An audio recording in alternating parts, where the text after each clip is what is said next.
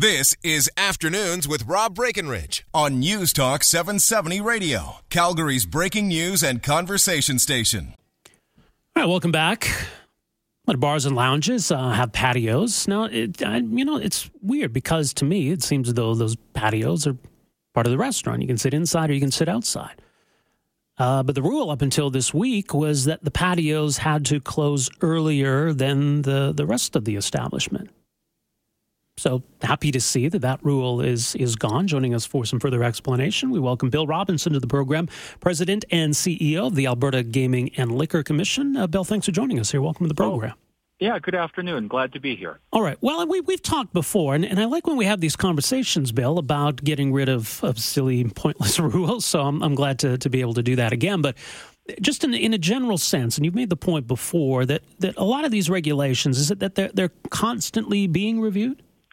They are. We constantly go through the regulations and the legislation to look to see what's keeping up with the environment in Alberta and with the changing demographic, et cetera, that we have around. And we listen to the stakeholders. We listen to the people who run the bars and lounges and hotels, and I'm constantly meeting with them and talking to them. And they, that's very valuable because they let us know what's working and what's not. And quite frankly, we take a lot of advice and to heart from them. And we look at a lot of the policy and legislation.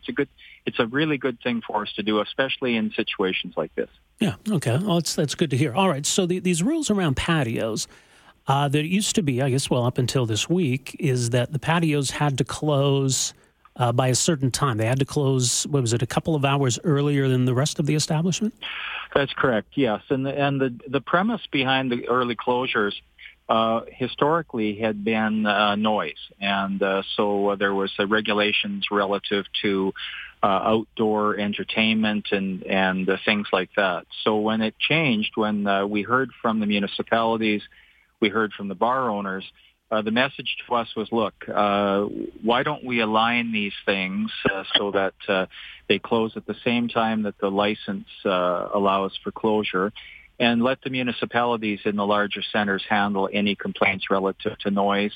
And with the smaller municipalities that might not have the manpower to handle the noise bylaws, we can always write the license to handle ours. So you can kind of custom design it on both sides of it.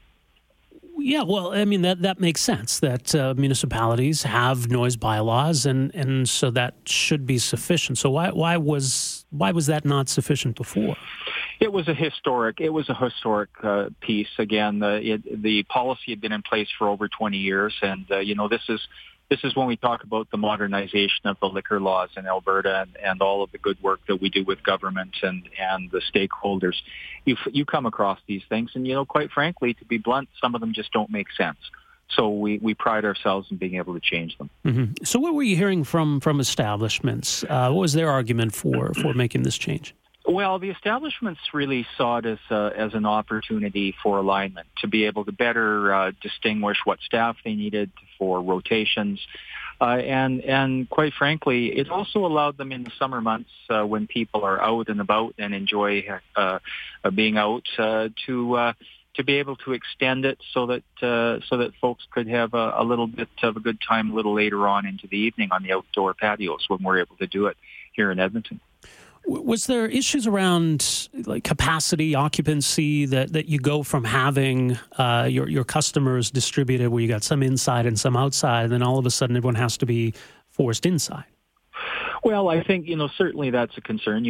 All of the licenses have occupancy requirements to them, but this was more of a case of alignment where it just simply didn't make sense any longer to close early, and with the municipal bylaws able to handle it, we wanted to make the change. And again, quite frankly, it allows the restaurants to get maybe a little extra business where they wouldn't before. Now, we saw recently as well the changes to happy hour, That's right. which sort of speaks to this trend of saying, okay, well, do these regulations still make sense? And could we make these changes? What have you noticed so far? I think that was June, wasn't it, where you announced the happy hour changes? Have you noticed anything so far? Have you been getting any feedback on that? Yeah, the feedback on social media relative to happy hours and relative to this change has been extremely positive. The thing about the happy hour change was that it allowed hotels, bars, and lounges to be able to better plan their day for staffing, et cetera. And also, what it eliminated was the what I call certainly load up drinking or people trying to race to the end of the happy hour or get in, and it also allowed the hotels, pubs, and restaurants and bars to be able to plan their day around events, and it gave them that flexibility. And so far, we've heard some very good things, very positive things about the change.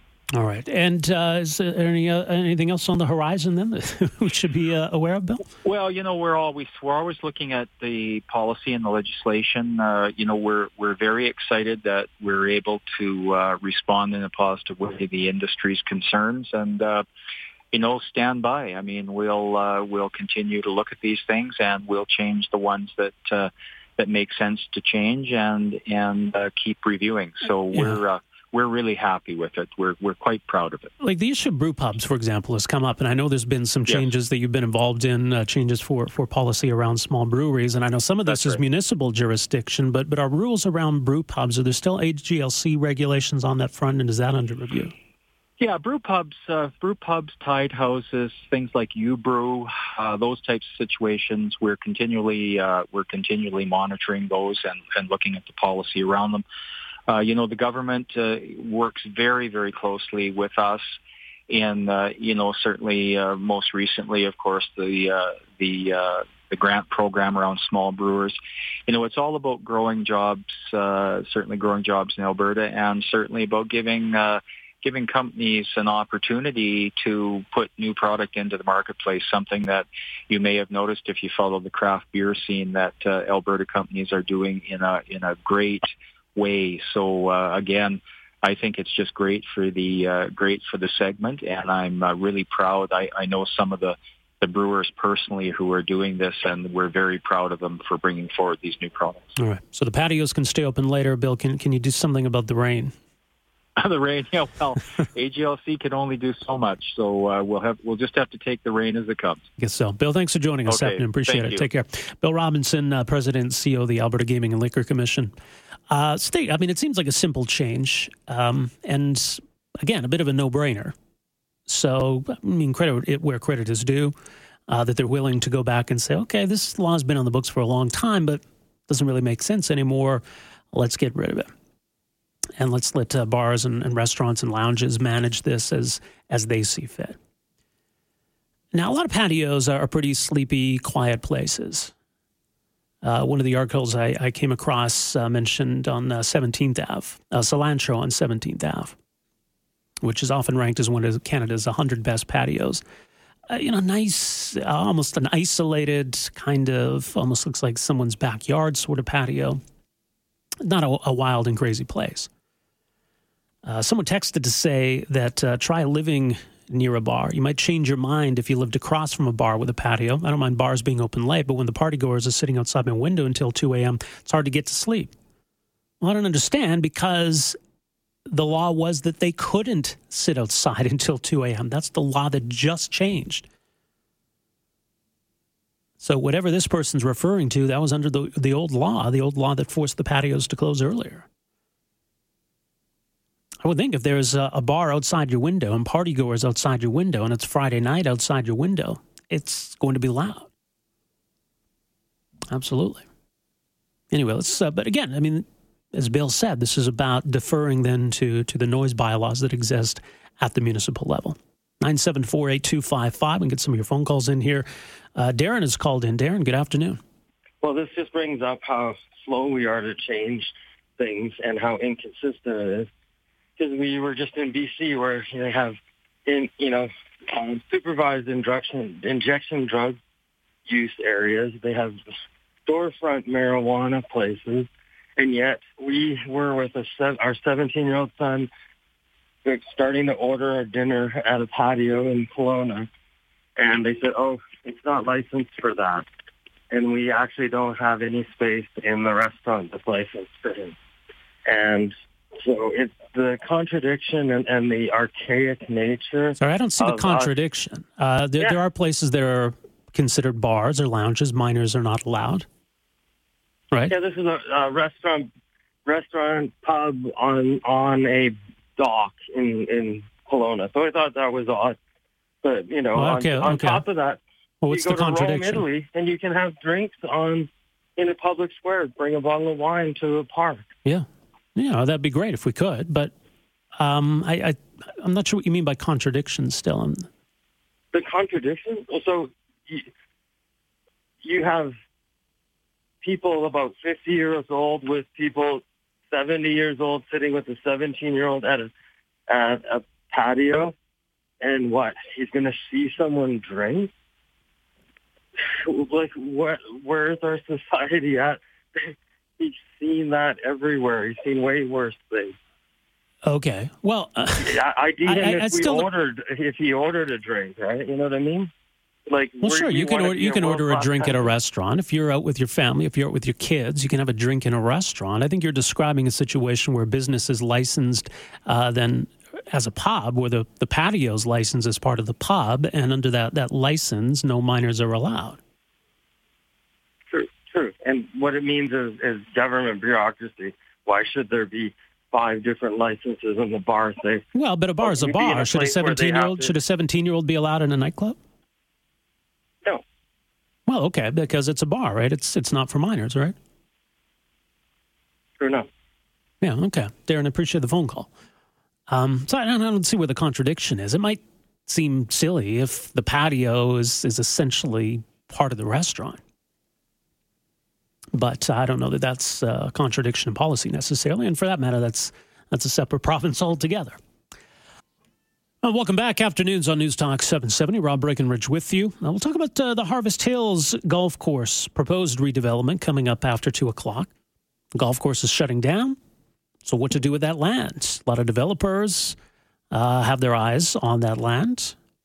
But the area, the residents in the area, that is, they just prefer it stay green, more or less, if not a golf course, maybe a park, maybe put some schools on there, but they don't want to see more houses.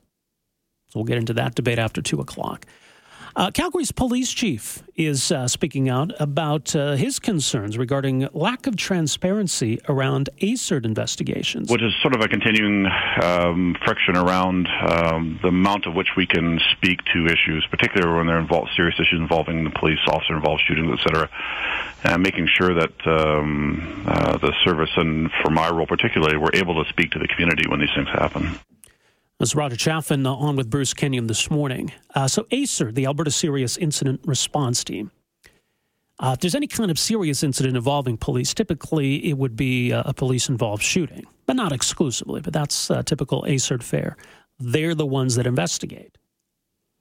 When it comes to their investigations, when it comes to their findings, there is a lot that is left out, a lot of secrecy around these investigations. And the question has been asked many times, well, why does there have to be so much secrecy around these investigations? And is it significant that you've got the Calgary Chief of Police speaking out about this? Our next guest has written about this issue in the pages of the Edmonton Journal. Paula Simons is a columnist for said newspaper, edmontonjournal.com. Paula, great to have you with us here. Welcome to the program. Nice to be back. So there have been a number of high-profile cases that you cited in your piece recently where ASIRT was called in to investigate. ASIRT very tersely releases its findings and little more. So is it pretty typical that there are few details included in these ASIRT releases? Well, I mean, it goes back. I think your police chief is making a different point, which is that the moment ASIRT comes in and asserts jurisdiction, a veil of privacy is dropped. So if you think about a typical homicide investigation that a local police department would investigate, we get to know the name of the victim. We get to know, if there are charges pending, then the name of a suspect, but we certainly get to know the name of a victim. In the case where ASERT asserts jurisdiction, there's suddenly a cone of silence that drops over the whole thing, so that ASERT never releases the name of the person who died or was seriously injured. ASERT never releases the name of the officer who's under investigation. And that is even after ASERT completes its investigation, they keep that information sealed. When ASERT does release information, it's often years after the fact, and it comes out now not in the form of a formal report, but in the form of a couple of paragraphs in a press release. So when you say that Calgary's police chief is arguing a different point, what does his argument seem to be? That they want to be able to defend themselves more publicly? Well, I think it's a twofold thing. I mean, and you can see, I have been very, very critical of ASERT's secrecy policies, but I can see in some instances where they don't want, while the case is being investigated, they don't necessarily want a police department that's under investigation, whether that's the RCMP or the police in Edmonton or Camrose or Calgary, sounding off to the media because they want to have an impartial investigation, and that's the whole reason we have brought in ASERT, so that police services are not put in the difficult position of being asked to investigate themselves and their own officers. But what it leads to is this kind of almost comical degree of muteness in which not only can the parties involved not comment, but they can't release even the most basic of information. And I think it is unfair to police officers because it creates the appearance that the local police service is being intransigent and not releasing information. It's difficult for, I think, the general public to understand that the police can't release information about what happened. And certainly, they can't defend themselves, but they can't also, tell you the name of the person who died. Well, one of the cases you cite, and people in this city, I think, are familiar with it, the case of Anthony Heffernan. He's a 27-year-old and was shot and killed by police in March of 2015. His family argues that he was unarmed, was tasered and then shot by police, had a history of mental illness. But as you note, we only know his name because his family released his name. And then other troubling details about the officer involved who's under investigation have come out, but none of that's come directly from police or ASERT. No, and the problem is, the Heffernan family is getting their information secondhand, and they're coming to the public with it. We can't fact check their information, although I have no reason to believe it's inaccurate. I don't know what their sources are either. So the public gets a very partial understanding of what happened, filtered through the family who are grieving and angry. And we don't know what happened in that hotel room. We still don't know what happened in that hotel room. It's very difficult to understand how an unarmed person who had no history of violence and no kind of record of antagonism towards the police, was in some kind of medical or psychiatric distress and ended up dead. ASERT has not completed its investigation. And in the meantime, all of the officers who were involved that day are under a shadow, and the Heffernan family has to live with this lack of knowledge of what happened to their son and brother. So it creates a very difficult situation. But the Heffernans are articulate people who know how to use the media, who know how to use social media, who've been able to get the story of their son and brother out to the public, who've been able to advocate for him and his memory very effectively. Many of the people who are killed after involvement with police officers don't have that kind of family support, that kind of bulwark of people who can speak up for them and be their voice when they're not there to speak for themselves. And so, as much as we know about the Heffernan case, which isn't as much as I think we ought to know, we still know far more than we do about many, many, many of the other cases in ASERT's file. The other criticism that's been made of ASERT is that they always seem to come down on the side of the officer. Did you find that in looking into this, and does it necessarily suggest that ASERT is predisposed towards the police officer? Well, this is part of the difficulty. It's very hard for any of the rest of us to evaluate the validity of ACERT's conclusions when ACERT gives us so very little information about what was the basis of their decision not to charge and not to proceed. We get a very scanty report from them, and so it's hard to know if they've been whitewashing or if they have legitimately cleared officers. Now, let it be said that in many of these cases, the facts that are presented do exonerate the officers. In many cases. I mean, we in Canada are lucky that we don't have a police service that is prone to shooting without asking questions first. Cases like this are still relatively rare, and in many cases, officers really are put in a position where they have no other choice. They have to defend themselves. They have to defend bystanders. There are a lot of cases of people who are committing a very kind of clear suicide by cop, where they're goading the police into shooting them. I mean, there are many cases where I think a dispassionate person looking at the facts would say, you know, the police here had to make a terrible choice, and it's a tragedy, but the police are not legally culpable for what happened. But it's very hard for me to know if that is true in every case, because in some cases, ACERT releases nothing at all.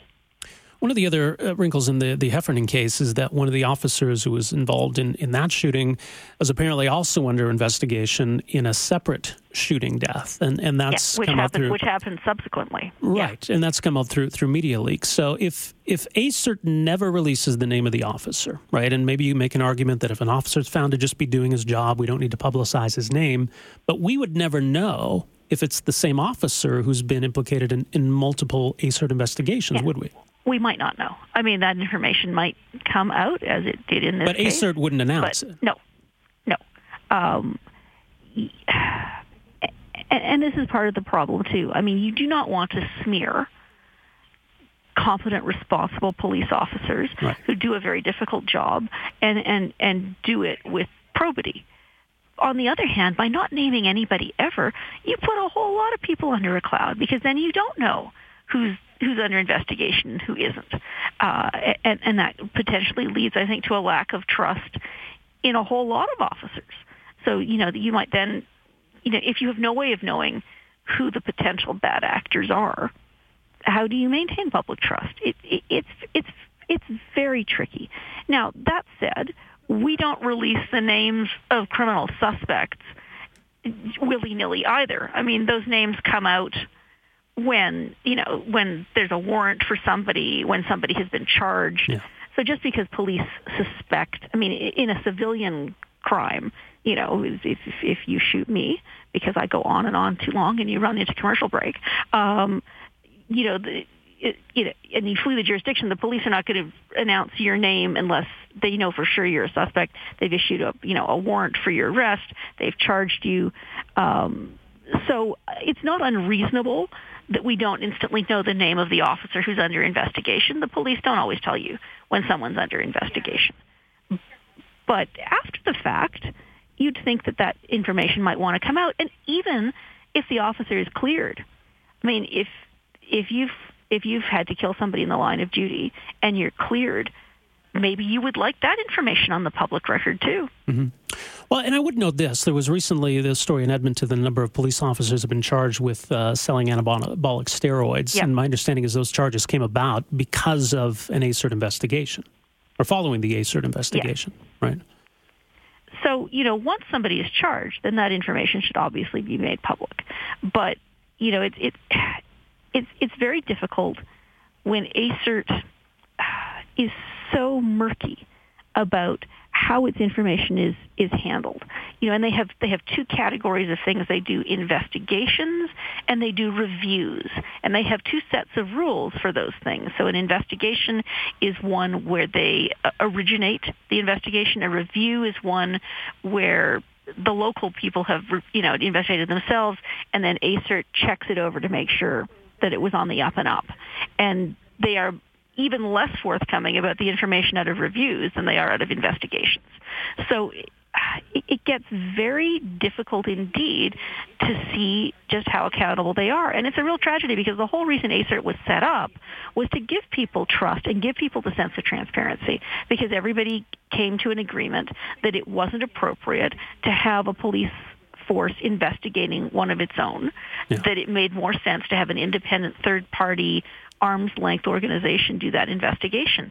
But the benefit of having ACERT, which was a very real benefit, is much diminished if it operates under this shroud of secrecy all the time. Okay, but ACERT answers to the Justice Minister, the Solicitor General, right? Yes. So the Alberta government could change this. The Alberta government could change this, indeed. I have been advocating that they should do so pretty much since they were elected last May. I had a meeting very early on with the Justice Minister, Kathleen Ganley, and put it to her that this was a problem. And the answer I got back from her was the same answer I've been getting from Justice under a previous administration, which is that someone's privacy rights extend 25 years past their death, and we have to protect the privacy of those who have died. And I find that argument as ludicrous when an NDP government makes it as when a Conservative government makes it. I find it as ludicrous when we're talking about people who are killed by police officers as I found it when we're talking about children who die in the care of children's services. I mean, I'm glad that we can protect people's privacy more zealously than we protect their lives. Yeah, no kidding. Paul, appreciate your time as always. Thanks so much for joining us here. Thanks, Rob. All right, Paula Simons, columnist for the Edmonton Journal, edmontonjournal.com. We got to take a break here. Back with more, your reaction as well after this. And here we go. Welcome to this hour of the program. It's afternoons on News Talk 770. Thanks for being with us here today, 974-8255. If you want to be a part of the program, if you got something to add, something to get off your chest, we'll have some time for your calls. We're going to talk about equalization later in the hour. Eric Hartman from the Mowat Center is going to join us. And it's an issue that came up yesterday. It's come up a lot recently, in fact, and whether Alberta's getting a raw deal through equalization, especially given the economic downturn and everything we're dealing with right now. So how does the program work, and what does it mean for Alberta? Talk about that after 2:30. Angela Kokott will be in an hour from now, Calgary Today on News Talk 770. She's going to have more on that study out today from Andrew Leach and Trevor Tombe for the School of Public Policy, University of Calgary, casting some doubt on the government's numbers regarding this power purchase arrangement lawsuit. So all of that's still to come here this afternoon on News Talk 770. Earlier this year, the Harvest Hills Golf Course in Calgary shut down. And residents in the area received notice that not only would the golf course never open again, that the land was going to be developed. Cedar Glen Homes has purchased that land. Well, in fact, purchased it back in 2014, as a matter of fact. And they plan to develop that area as a residential area. Now, a bit of a speed bump along the way here for the proposed development. This week, the Calgary Planning Commission, they were supposed to hold a meeting on this, hold a debate on this. That didn't happen. And it sounds like this has gone back to administration for further study. Now, residents in the area, people who already live in the area, are fighting against this. They don't want to see more homes built in this area. They don't believe that more density is what that area needs. They'd rather see that remain a green space, or maybe something that could host a school or a rec center or something like that. So joining us for the latest is David Hartwick, who is the Northern Hills Community Association. David, thank you for joining us here. Thank you for having me. You were the first vice president and advocacy director with the association, I should note. So explain, just lay it out. Here's your opportunity to lay out your concerns and where things are at on this proposal. Well, this for us goes back 10 years. We've been fighting with elected officials about the lack of infrastructure in this community for a decade. With the existing people we already have, our community association alone is 58,000 people, which is the size of Airdrie. So fairly significant, and yet we don't have a high school. Our kids are bused to 3 different high schools as far as Crescent Heights. So significant different distance and hardship. But it's not just us. There's now 37,000 more people to the north and west of us that also don't have that high school. We don't have the 24-hour diagnosis and treatment center that was supposed to be built and actually approved in 2005 by the Alberta government. Vivo, our recreation center, is actually the largest catchment area in the city, even after the new facilities open, with the smallest footprint. The city keeps doing studies that say certain things are needed, like 2006 was an ICE study that said one rink for every 18,500 people. We now have 95,000 people using 2 rinks. The people of Harvest Hills, their kids can't even play minor hockey in Vivo, the facility that they helped to fundraise and build, because instead people living in Sage Hill and Kincora and Evanston are playing in that facility, and the people of Harvest Hills are instead going to McKnight, to the various arenas there. But we're so short ice that it's not even that. We have people driving across field and bicycle at 7 o'clock in the morning for ice times. Our closest baseball diamonds are actually Confederation Park at 30th Ave and 7th Street. So we've been battling with the city and the province for decades, saying we don't have schools, we don't have recreation centers, we don't have baseball diamonds, we don't have health facilities, we don't have social services, family services, anything, yet we're the size of Airdrie. And if you include the neighboring communities to the north, we're bigger than Red Deer. And yet we're already forced into our cars for everything. And you know what? We love it up here. It's a beautiful area. We've got highway access to get anywhere fast. The community's great. The people are great. But we don't have the infrastructure as it is. And now you want to add more people when already Harvest Hills doesn't even have a public school for any grade level. They're bused all the way to North Haven. So now you want to bring more people in when already the needs aren't being met? Well, it would seem to me then that, look, if the golf course still existed, all of those things that you just laid out would still be issues, right? That's correct. Okay, so you're still dealing with that. What you're saying is that adding more people to the area will exacerbate those problems, but won't the people moving into that area, people buying those new homes, they would know that going in, though, wouldn't they? I would say they probably wouldn't, because a lot of those things have been promised here since we bought our homes 15 years ago, and they're still not here, right? So when you move into a community, you expect that there's going to be a high school close by or an elementary school close by. I don't know. When I bought my house, I certainly didn't look to see where the closest lab services were, or family services, or where my closest recreation center was, or the fact that it's been full to capacity. Right, but nobody led you to believe that, oh, hey, we got a high school planned for right over there, and there was no suggestion that anything had been approved. Well, the Calgary, the CBE capital plan actually had the high school in it in 2005. Where was that to go? In Coventry Hills. And it actually stayed in the capital. It was actually 2004, 2005, 2006. And in 2007, because it hadn't been built, the CBE pulled it in favor of building the Northeast High School that opens this September. That's how far behind the province is in building high schools in this city. Right. Well, as you say, that's provincial jurisdiction, right? Correct. So the city can't decide anything regarding schools or for that matter, healthcare facilities. Correct. Yeah.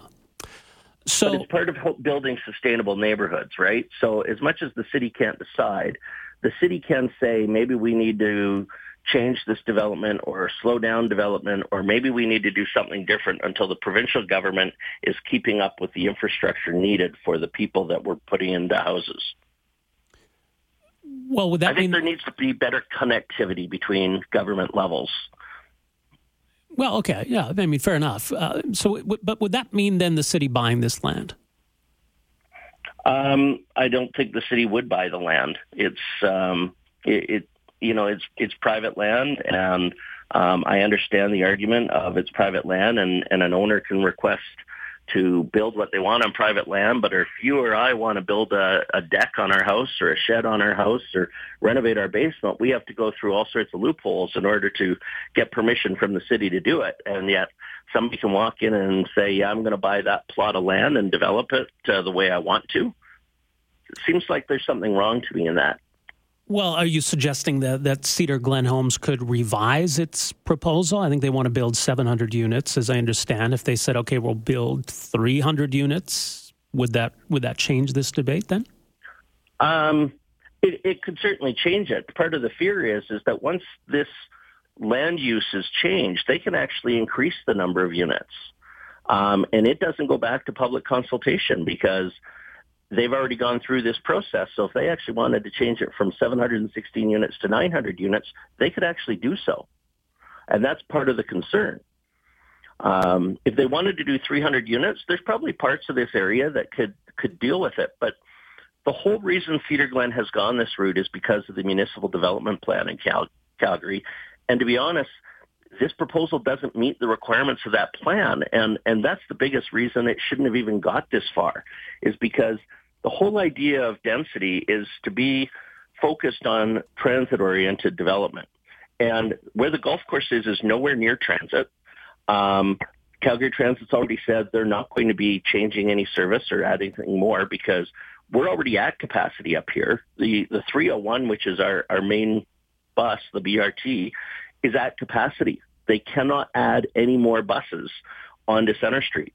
So again, how are these people going to take transit? First of all, they're nowhere near transit. And then even if they were, it's at capacity and can't accommodate them. So yeah, 300 people is better than, or 300 residences is better than 716. But ideally, we still don't have any infrastructure to support any more people. Okay, well, then what should become of the land? I mean, it's owned right now by Cedar Glen Homes, right? They bought the land to build homes. That's what they do. They're not a company that builds schools. They're not a company that builds parks. They build homes. So what should happen with the land? I don't have an answer for that. I guess it's buyer beware, right? And they took a risk. And if that risk doesn't pay off for them, they're going to have to figure out what to do with it or how to sell it. Or, we've already heard there was interest in somebody else continuing to run it as a golf course because it was actually a profitable golf course and it was a popular golf course. Well, why did it shut down then? I would say profit, to be honest.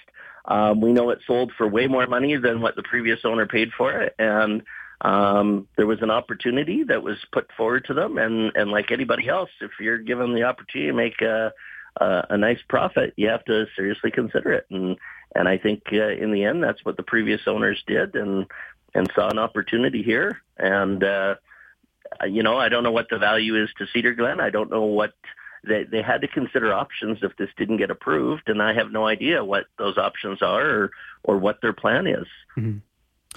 Well, how much of this is about those who bought on or near golf courses and want it to continue to be that way, for housing value reasons, for example? Is that part of the conversation? That started as the conversation, certainly for a number of the residents. But this grew to 6,000 letters being sent to City Hall. I'm pretty sure that's unprecedented in any development. So there aren't 6,000 people living on the golf course. There's, dozens. There's that many people that are concerned about this. The traffic already is backlogged up here. So it's not just people in Harvest Hills even that are writing these letters and making phone calls. It's people in Coventry Hills, Country Hills, Panorama Hills, because this development impacts on everybody. All right. So what happened this week then? Because the Planning Commission was supposed to hear this, and it was sent back to administration. So what does that mean? We don't know, actually. As part of the Calgary Planning Commission process, we were allowed as the community association to put in a submission of our concerns and our objections, which we did so. It was 138 pages long. Put together by volunteers who so far have put more than 1,000 hours into this project as volunteers. And we basically showed a lot of the reasons why there were problems here. We even challenged some of the reports that have been done. And we're not technical people. We're just regular people that happen to live in the community that recognize there's a problem here. And we found out on Sunday that for whatever reason, it has been pulled off the agenda for Calgary Planning Commission, and we don't know anything more. Okay, because it seems like you're almost negotiating with both the company and the city, that perhaps the company could offer some concessions, could reduce the number of homes they're going to build, could dedicate some of this to green space, et cetera. But that's all the company can do. All these other issues around infrastructure and transit, those are all questions for the city. So whether or not these houses get built, that's something for the city to address, right? So you're kind of battling on two fronts, it seems. We are, and we did negotiate with the developer's agent, Quantum Developments, for a while at the beginning, and we have had meetings with them to discuss the concerns. It's been interesting in the process because Quantum Developments in Cedar Glen did not want to build residences that required secondary suites, and yet members of city administration insisted they had to. So even the city and the developer haven't been agreeing in the process, which makes it very interesting to us is if the community has said, well, we don't want this, and the developer has said we don't want this, there seems to be confusion even in city policy of what a new development is. So whether secondary suites are actually required because this is actually an established neighborhood versus a new neighborhood. And nobody seems to even know what the answer to that is. All right. Well, a lot of questions going forward, that's for sure. David, we'll continue to follow this story. Appreciate you joining us here this afternoon. Thanks for this. Thank you so much for your time. All right. David Hartwick, First Vice President with the Northern Hills Community Association. So there, as noted, actively opposed to this. There have apparently been about 6,000 messages received by the city over this proposal, mostly in opposition to it. So Cedar Glen Homes, this is the area, along Country Hills Boulevard in the Harvest Hills area. And it's obviously, as you would imagine, the big chunk of land was a golf course, 64 acres of land. Cedar Glen Homes is proposing development that would add an additional 716 units to the area. So the arguments, as you heard in opposition to this, are twofold. That we didn't know it was no longer going to be a golf course. Now, all of a sudden, that's changing on us. But secondly, that we've got enough people in this area already as it is. We don't have enough infrastructure to support those people. You're going to compound those problems by adding another 1,500, 2,000 people. So again, there's only so much that the developer can do. A lot of this falls to the city. But I have one text already so far here, 770, saying, hey, it's not only that part of town, that Ward 12 has no rec facility and about 100,000 people. So the same issues. Keep those texts coming, 770. We can get to some of your calls as well here, 974-TALK, 974-8255. Some have suggested maybe the people in Harvest Hills just getting together and buying the land themselves. Who knows? Maybe that could be on the table. We're back with more right after this. Afternoons with Rob Breckenridge, starting at 12:30 on News Talk 770 Calgary.